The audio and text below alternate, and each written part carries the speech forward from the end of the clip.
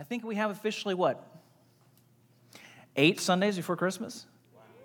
Yeah. How about that? I just made everybody panic. Every parent just panicked. We've been in a series called Jekyll and Hyde. And yes, Halloween is whatever day it is. It's a couple days. Tomorrow, thank you. Halloween's tomorrow. This is not necessarily a Halloween series, but we took some liberty with this series as people are oftentimes dressing up and playing a part that they're not actually that person. And we're talking about hypocrisy. And the word hypocrite literally means actor, somebody who plays a part. And the story of Jekyll and Hyde is a simple one. You have a doctor who appears to be one thing. He drinks a potion and allows him to be another. He's disguised. What's on the inside, he can finally let out. Kind of the repressed inner guy, so to speak. But when we look at hypocrisy and we really get down to it, people do not like hypocrites. I mean, we just are. Hypocrisy gets us upset just about faster than anything else. We can't stand it. But if we really are honest today, we're really, truly honest, there's a hypocrite inside every single one of us. Maybe it's a little one, or maybe it's a really big one. But every one of us has a measure of saying one thing and either intentionally or maybe a little bit unintentionally doing the opposite. I know I do. I don't like that. It's something that I have to continually bring to God, that I'm not fully the person that I want to be. And so this morning, we're going to jump into the text, but allow me to begin by confessing. I've been talking to our life group, and I've been talking here at the church. Sorry, this earpiece is giving me fits. About not getting in divisive conversations on social media. I've been preaching on it. I've been teaching on it. I've been ministering in our life group about it. And then I go and post something, and I became the hypocrite. I didn't mean to. I actually didn't think that it was going to be as divisive as it was. But I got the Division Award for the century on one of those posts, and you know what it's like when you just click the comments and you grab some popcorn and you just start reading. I mean, one after the other of people that are just ready to go to war. It's crazy. And then I felt bad. And I just told everybody not to do this. And then here I am doing this. I didn't mean to, church. I didn't mean it. But I was.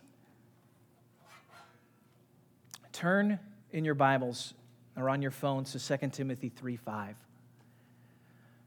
We're going to take this conversation in a little bit of a different direction today.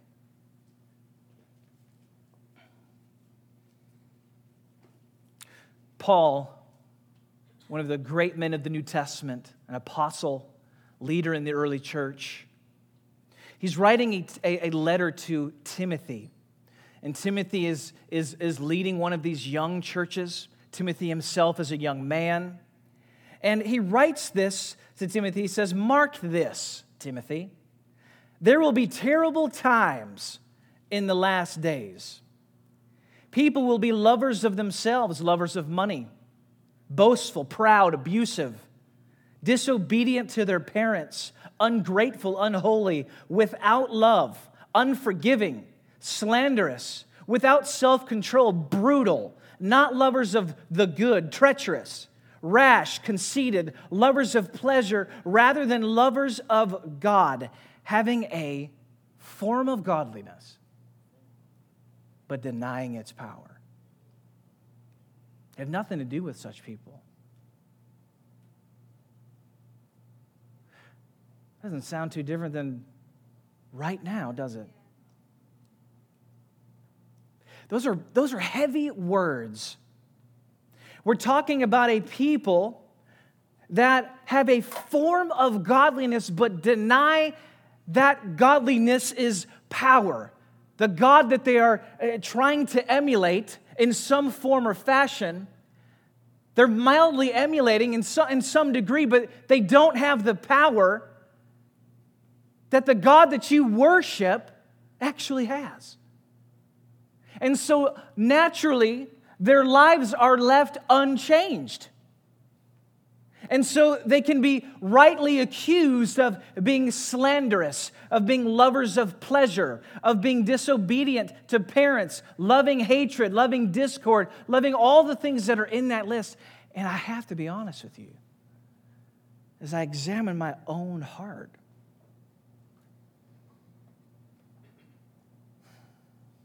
there are things that I find myself having to deal with in Paul's list of things to Timothy. You probably can see yourself in one of those things, two of those things, maybe three of those things. And what we're going to talk about today is the kind of people who have a form of godliness but deny its power. It's an interesting thing, isn't it? You have this big long list and then a dash in your Bible, which means that this little phrase, a form of godliness but denying its power, is meant to encapsulate this whole list of things. People are stuck living this way because they don't actually have God's power at work in their life. They have a form of godliness but no power. You may not have thought about Christianity having a form. It's kind of a weird thing to think about, isn't it? But think about the way you practice your faith. What do? Shout some things out. What do people of faith do? They go to church. Yes, they do. They should. What else do? You pray. What else do? You read the Bible. Anything else? You worship. Most people, at least in North America, have a measure of worship that's associated generally with some kind of music as well, if they're a part of a church. And so you can see where I'm going with this. You can have a form of godliness. You can be part of a church. You can go and be part of the Sunday service, 10 a.m. Do your thing. You can even have memorized prayers. You can love the worship songs and the music and have great podcasts that you listen to from people that speak well. All of these things that kind of put together a mashup from the outside looking in, and that person must be godly. But you can have all of those things, the form of godliness, which, might I add, is a great thing. We need the form of godliness, but we need that form with God's power. And the tragic thing is that oftentimes we can get down. We've got the form down to a T, but we may not actually know Jesus. I said it last week, I'll say it again. Just because you go to McDonald's doesn't make you a chicken nugget. Just because you go to a church and you have access to the form and you have your traditions and you have your religious rights, so to speak, doesn't mean that you are walking in the power of the Holy Spirit. Doesn't mean it. And that's why you can see pastors who are so anointed, leading churches of thousands, walking in gross immorality before their church. Because you can get the form down and still not have any of God's life-changing power. It's easy to do. And when that's the case, you begin to see all of these other things that Timothy writes about beginning to come back alive in your life.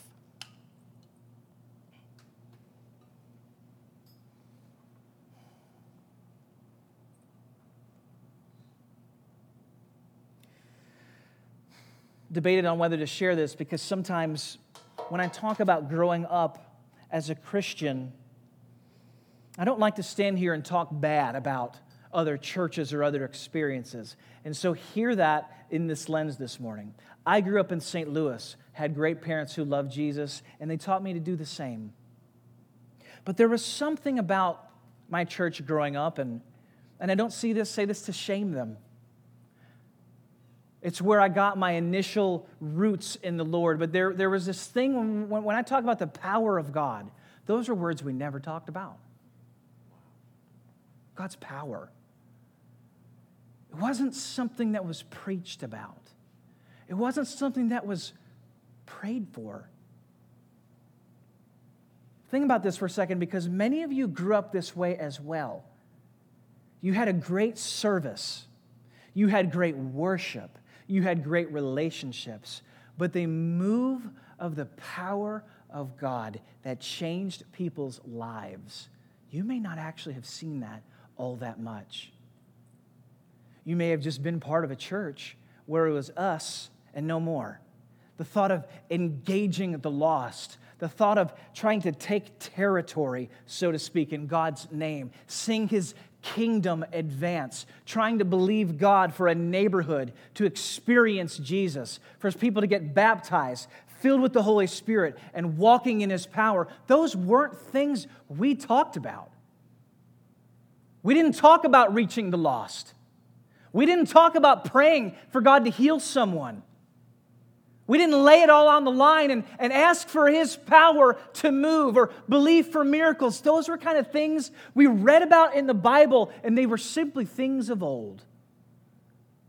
Good stories. And we believed them as true. But to believe God for that today, those weren't things we just didn't really talk about them. And so, I was the perfect example of someone who had learned godliness, but I didn't really see God's power. Now, hear this for a second. Because there's a measure of hypocrisy in every single one of us if we're going to, with our lips, talk about God, sing to God, worship God, read the Bible about God, pray to God, but when it actually comes to using your faith and believing and trusting God, well, no way. And so we become a people addicted to information about God and learning about Him, but not actually knowing Him and seeing Him move. I'm going to jack the quote here for a second because I couldn't find the book. But it was two pastors talking. One of them was from the U.S. and one was from Africa. And the American pastor asked, "Why do you see God move so powerfully all the time?" And the pastor very gently, very kindly said, "In the West, you study your God. But in Africa, we experience Him." It's powerful. Now, if you're hearing me say don't study and don't know about God, that's not what I'm saying. But I'm getting back to the same thing. Just because you've learned a great deal of information doesn't mean you know Him. And just because you have a form of godliness doesn't mean you have access to His power. Doesn't mean He's showing up in your life. And church, we need Him. We desperately need more of God. We need His power.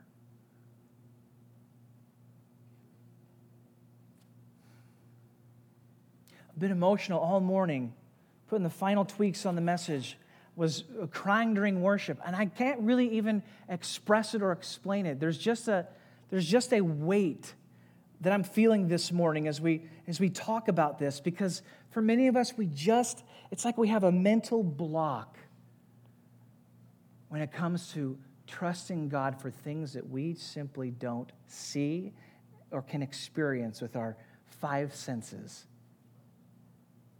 If we can't touch it and feel it and put it in a nice little box, we just kind of stay away from it. And there is much to this God that we serve that you will never understand, but that you can still trust anyway. This idea of just because you don't understand God's hand doesn't mean that you can't trust his heart.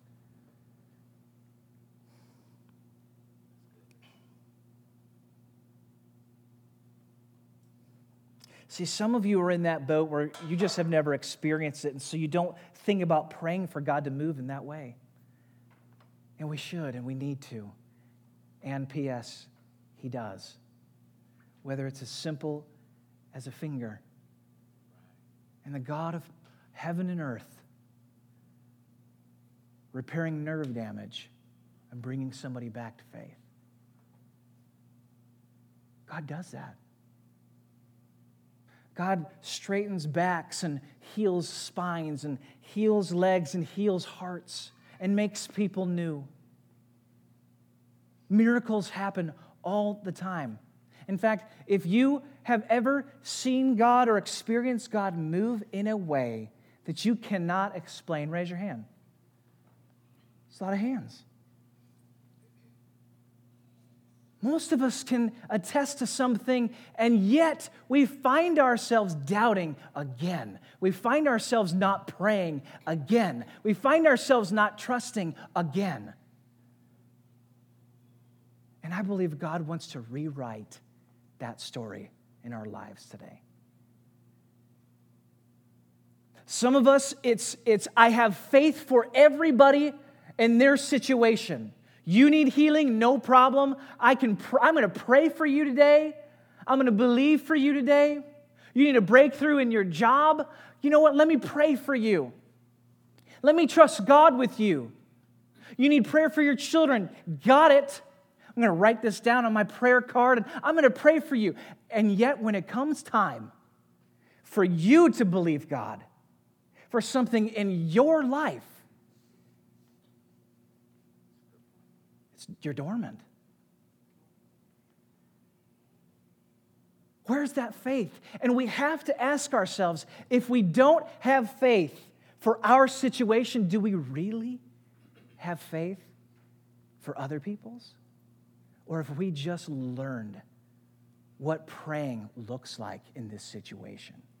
Have we just learned what it looks like to pray for somebody who needs healing? Have we learned to just know what it's like to pray for someone's kids or for their family?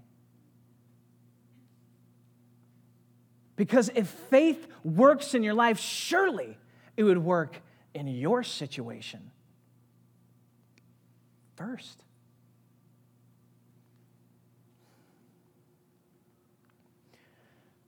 This past week, our internet went down. And I thought Jesus was going to return. I did.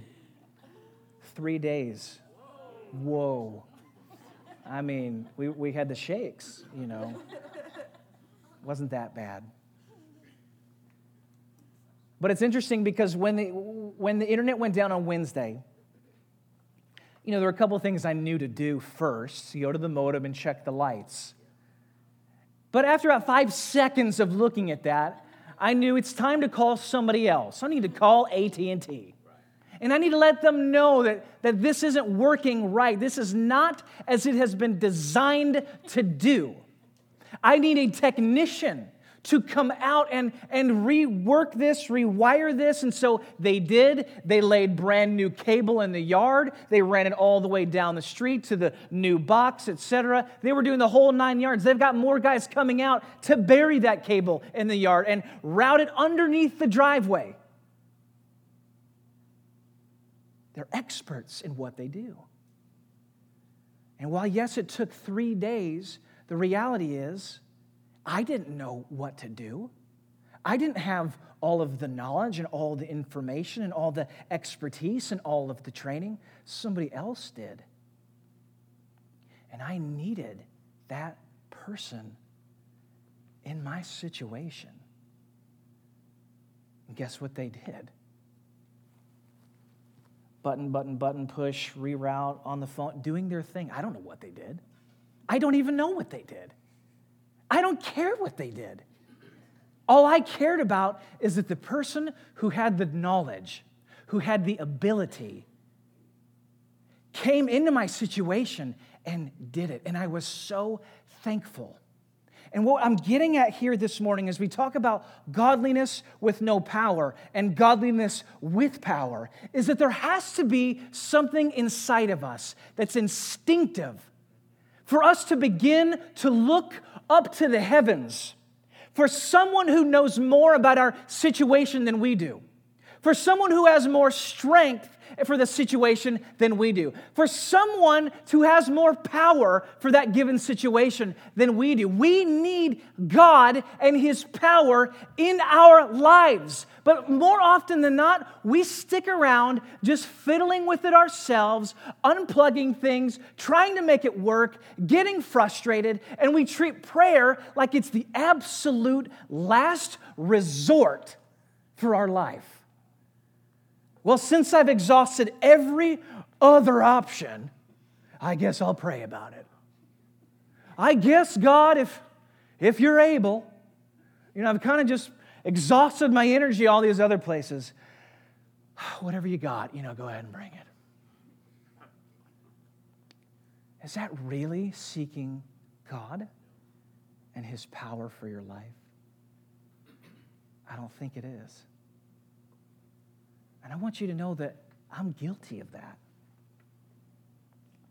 I think even that's why I was emotional this morning, is just the Holy Spirit even convicting me of running to Him faster, of going to God quicker, of expecting Him and praying to Him and believing for Him to move. What can He not do? What can the God of heaven and earth not do? I haven't found anything. Paul says it like this in 1 Corinthians. He said, "My message and my preaching were not with wise and persuasive words, but with a demonstration of the Spirit's power." Meaning more than trying to get all the words just all fanciful and perfect and right, and trying to convince people and impress people into God's kingdom. He came full of the power of the Holy Spirit. How often we try in our own strength to get it just right and just perfect and get everything lined up, and somehow God is supposed to move in that, when what we really need is just the Holy Spirit and His power. And that's what we need.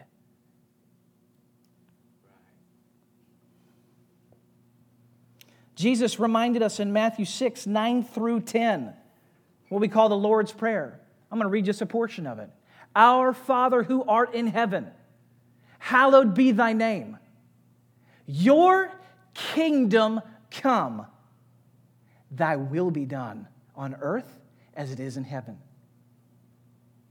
This is called the Lord's Prayer, but it's really not the Lord's Prayer. It was the prayer that He was giving the disciples, teaching them how to pray. They say, Jesus, how do we pray like you? Well, let me show you. Pray like this. And it's a prayer that all of us can emulate. But understand, before we begin to really apply this morning, you got to get this in your mind. Our Father, hallowed be your name. Your name is great. Jesus is instructing us to pray this way, to pray for God's kingdom to come on earth as it is in heaven. Time out. Because we forget this. Jesus is teaching us how to pray. And in that, He is letting us know that God's will is perfect in heaven. It's done without a moment's hesitation. It's executed with perfection. There's no delay. There's no oops, what happened? There's no mix-up. There's no anything. His will is executed perfectly in heaven. And therefore, we should pray for that will to be executed the same way here, which means inherently that it's not. Not that God is somehow not all-powerful, but by giving His people free will, we have the choice to jack some things up. And therefore, we should pray for the God of heaven, the God who is all-powerful, the God who breathed existence into existence.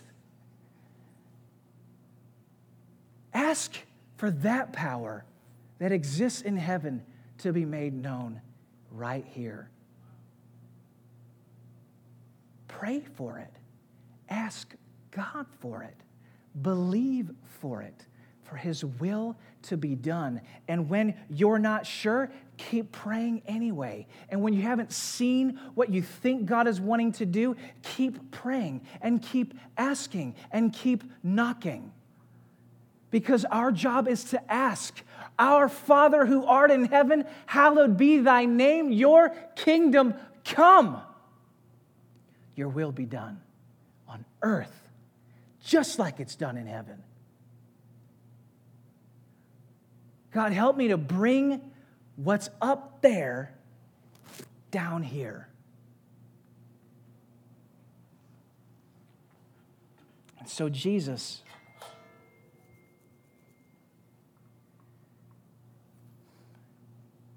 is a perfect representation to us of what that looks like. Matthew 4:23, it says, Jesus went throughout Galilee, teaching in their synagogues, proclaiming the good news of the kingdom. And He healed every disease and sickness among the people. News about Him spread all over Syria, and people brought to Him all who were ill with various diseases, those suffering severe pain, the demon-possessed, those having seizures, the paralyzed. And what did He do? He healed them. Matthew 8 says that when evening came, many who were demon-possessed were brought to Him, and He drove out the spirits with a word, and He healed all the sick. This was to fulfill what was spoken through the prophet Isaiah when he said that He took up our infirmities and bore our diseases. I want you to hear this for a second.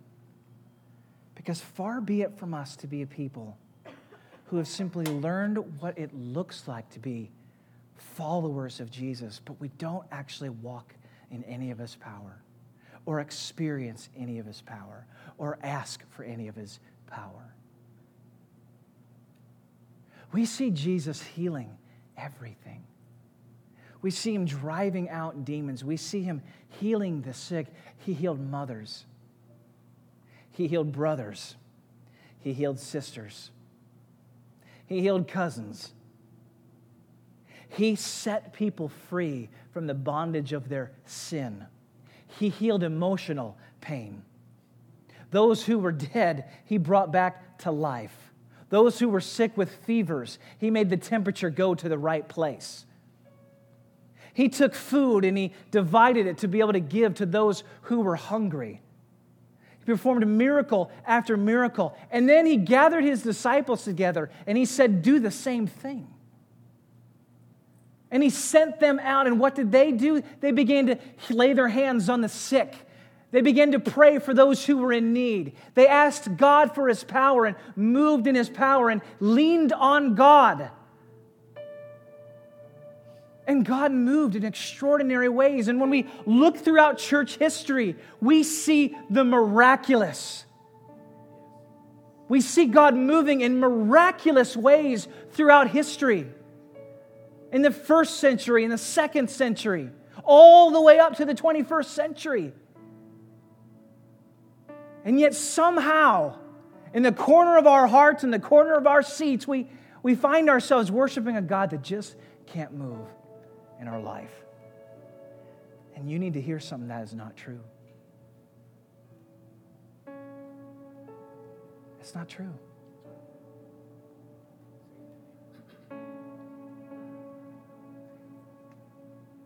What can God not do? There's nothing He can't do. You sick? God can heal you. You have a disease? God can heal you. You have pain in your heart? Emotional pain? God can heal you. You have sin that you're wrestling with that you just can't seem to get free from? Guess what? God can set you free. God can make you new. Scripture tells us that the disciples got on a boat and sailed across the Sea of Galilee with Jesus, and a storm came over. And all the disciples were scared to death. And they woke Jesus up because he was taking a nap. He wasn't scared at all. He wasn't intimidated. It wasn't too big for him. And he says, "Where's your faith?" And he stands up and he rebukes the storm, calms the waters, and the disciples look at him with great awe and fear and reverence. Why? Because he is a God that has power. And if he can calm a storm, what can he not bring peace to? If he can make legs that don't work again, what can he not bring life to? If he can, with a touch of his hand and a word from his mouth, make people who can't speak again, what can he not do? Oh, he can do anything.